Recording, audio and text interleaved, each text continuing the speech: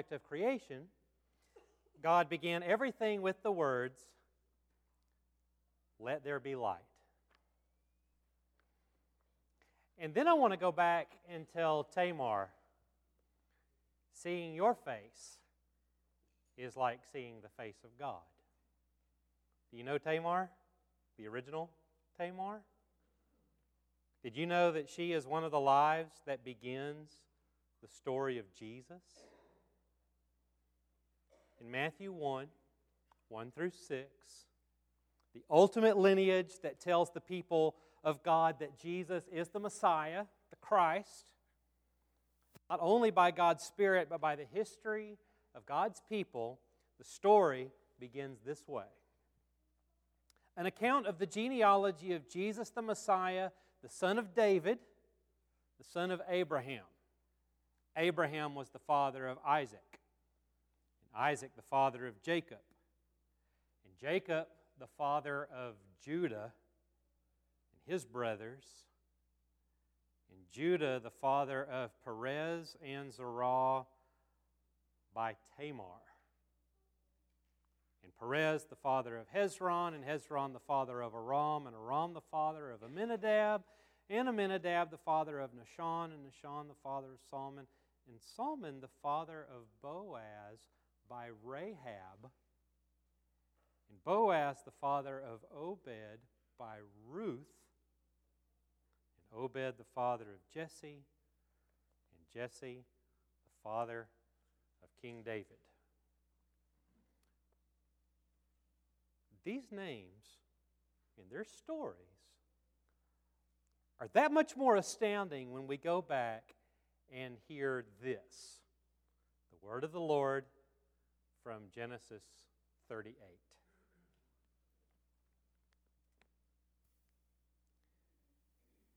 In course of time, the wife of Judah, Shua's daughter, died. When Judah's time of mourning was over, he went up to Timnah to his sheep shearers, he and his friend Hirah the Adullamite. When Tamar was told, "Your father-in-law is going up to Timnah to shear his sheep," she put off her widow's garments, put on a veil, wrapped herself up, and sat down at the entrance to Enaim, which is on the road to Timnah. She knew that Shelah was grown up, but she had not been given to him in marriage. When Judah saw her, he thought her to be a prostitute, for she had covered her face. He went over to her at the roadside and said, "Come, let me come to you," for he did not know that she was his daughter-in-law. She said, "What will you give me, that you may come to me?" He answered, "I will send you a kid from the flock." And she said, "Only if you give me a pledge until you send it." He said, "What pledge shall I give you?" And she replied, "Your signet and your cord and the staff that is in your hand." So he gave them to her and went to her, and she conceived by him. Then she got up and went away, and taking off her veil, she put on the garments of her widowhood. When Judah sent the kid by his friend the Adullamite to recover the pledge from the woman, he could not find her. He asked the townspeople, "Where is the temple prostitute who was at Enaim by the wayside?" But they said, "No prostitute has been here." So he returned to Judah and said, "I couldn't find her." And the townspeople said, "No prostitute has been here." Judah replied, "Let her keep the things as her own, otherwise we will be laughed at. You see, I sent this kid, and you couldn't find her."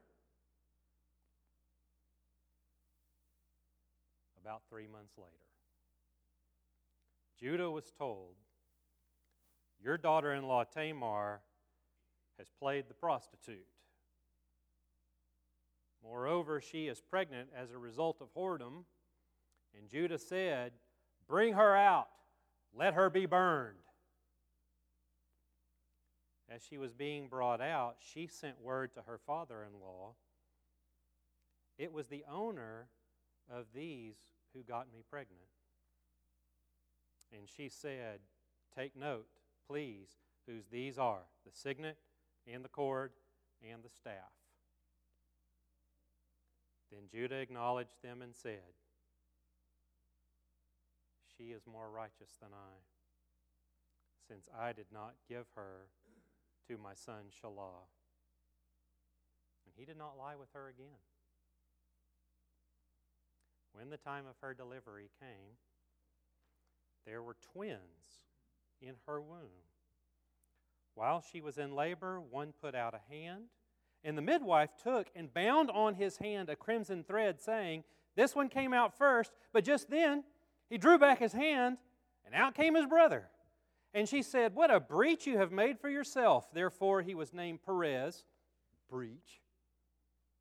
Afterwards his brother came out, the crimson thread on his hand, and he was named Zerah.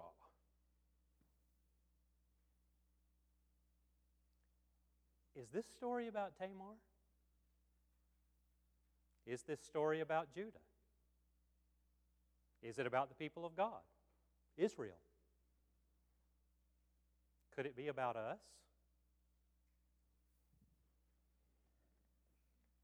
And that was just the introduction. Let us pray.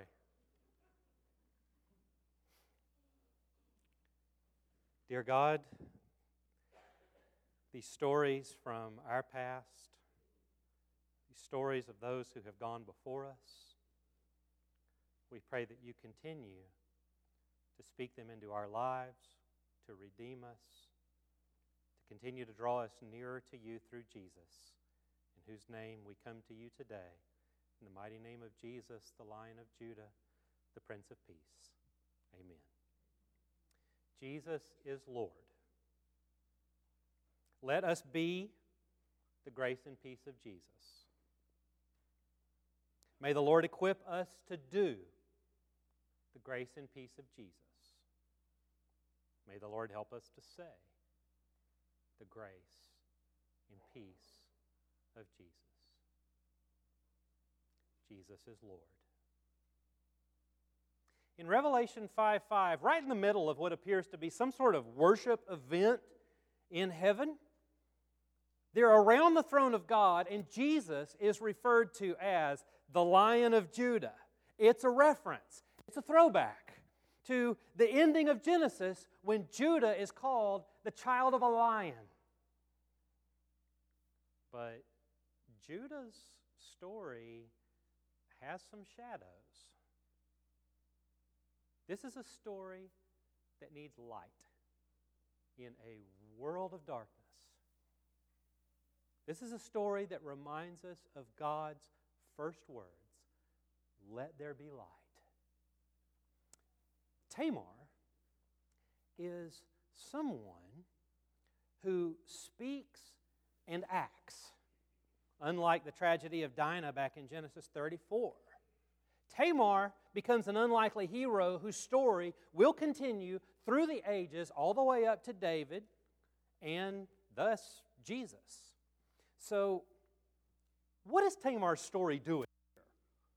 Right in the middle of the story of Joseph. I mean, if you read the end of Genesis 37 and the beginning of Genesis 39, they kind of just piece right together all about Joseph and Potiphar and all this language, but right sandwiched in between is the story of Tamar. So what is Tamar's story doing here?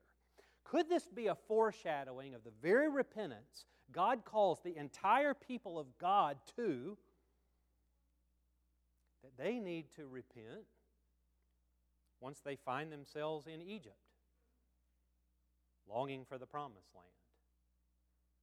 In Genesis 38, Tamar is trapped in the middle of a law that marries her to her brothers-in-law. You know why she's waiting around thinking, I'm not going to get married to this guy?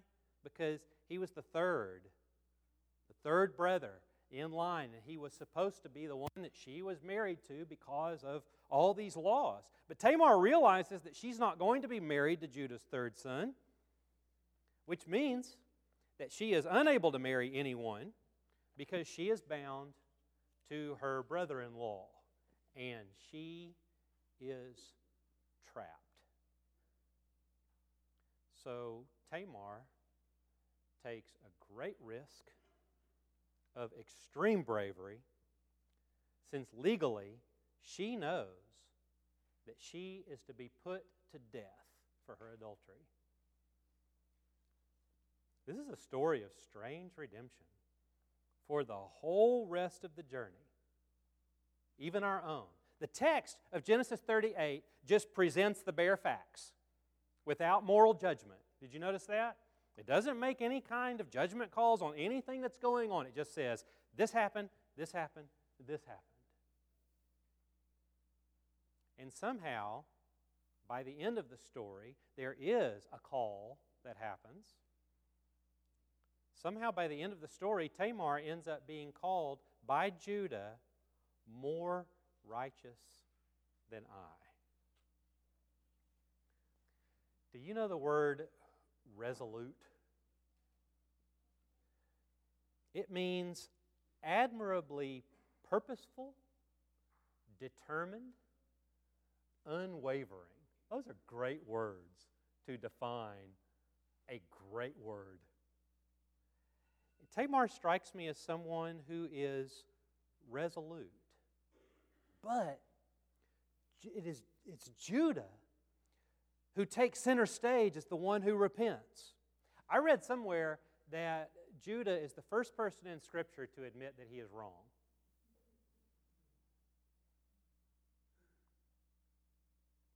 Judah, as a result of Tamar's actions, sets a tone of repentance that leads us up to this very day. Only through a lens of second innocence, of second naivete, can we read Tamar's story as a story of hope, a story of bravery for what God can make out of a story you probably wouldn't bring up at a dinner party. In the midst of goats and pledges, Judah realizes that he's done wrong.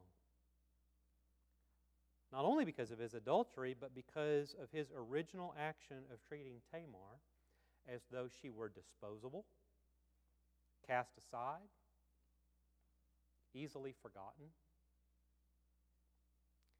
Tamar is one of the only people in Genesis who somehow is able to see the big picture. And she is at the end of her rope. All the while, God is at work, redeeming people in these sordid tales, which should give us hope. Does this remind you of another story, of another man who realizes the weight of his own sin and the story of a little lamb? Have you ever read the story of David's sin and the way that he was confronted with his sin in 2 Samuel 12? And then have you ever read the story where we as the readers are supposed to start making connections after we read that one and keep reading into 2 Samuel 13? And I have to read this one verse, word for word, or you'll never believe me. Sometime past, David's son Absalom had a beautiful sister whose name was Tamar. And David's son Amnon fell in love with her.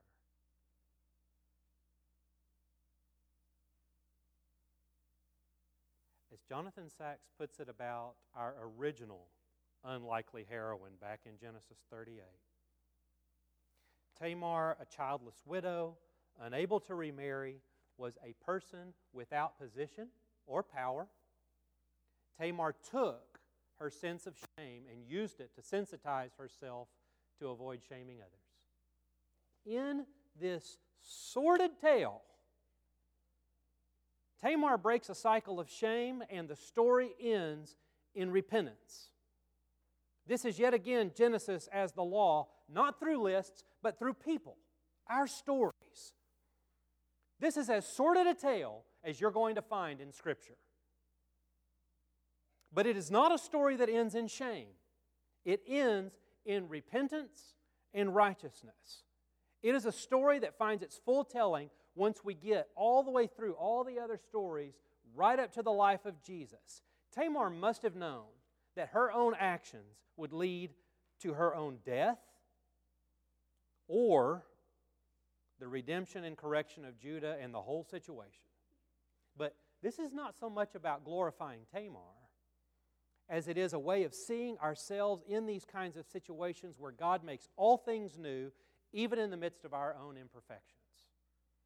The fact that Jesus is called the Lion of Judah, given what we know about Judah,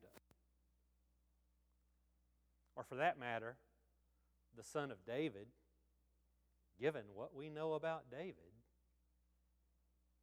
is proof positive that Jesus was born into a world that was old and tired. A world that He came to make new and filled with abundant life. Do you ever feel old and tired? Take heart. Jesus is making all things new, and Jesus offers us abundant life. If the Creator of us all can actually speak life and light into existence, and if the Creator of us all can take the story of Judah and Tamar and move it forward to David and eventually to Jesus, then there is redemption open for all of us today. You think that's a message that our world needs to hear today? I mean, is it a message that you need to hear today? When I was writing this sermon, I meant to write sexual immorality as I was just typing furiously. But it came out textual immorality. I don't know what to make of that. But I do know that in the story of Judah and Tamar, all of those around them, even us, this story does not end in shame. Sexual immorality has been an ongoing struggle since the beginning of time. People have been victims of sexual immorality since the beginning of time. Today, pornography is everywhere. You cannot get away from it. It is at your fingertips. And quite frankly, it takes some accountability. And many people carry around a lot of shame as a result of so many things available to us today. But just like Judah and Tamar yesterday, none of our stories have to end in shame. Because of the eventual life of Jesus that rounds out our story, we today have the opportunity to not finish the race in shame, but in righteousness and in repentance. The story of Judah and Tamar does not end in shame. It ends in righteousness and in repentance, which is a reminder that God can take anything and remind us that a new creation is on its way. And that includes our community of faith, of abundant life, here today in this very room. In the original words of our Almighty Creator. Let there be light.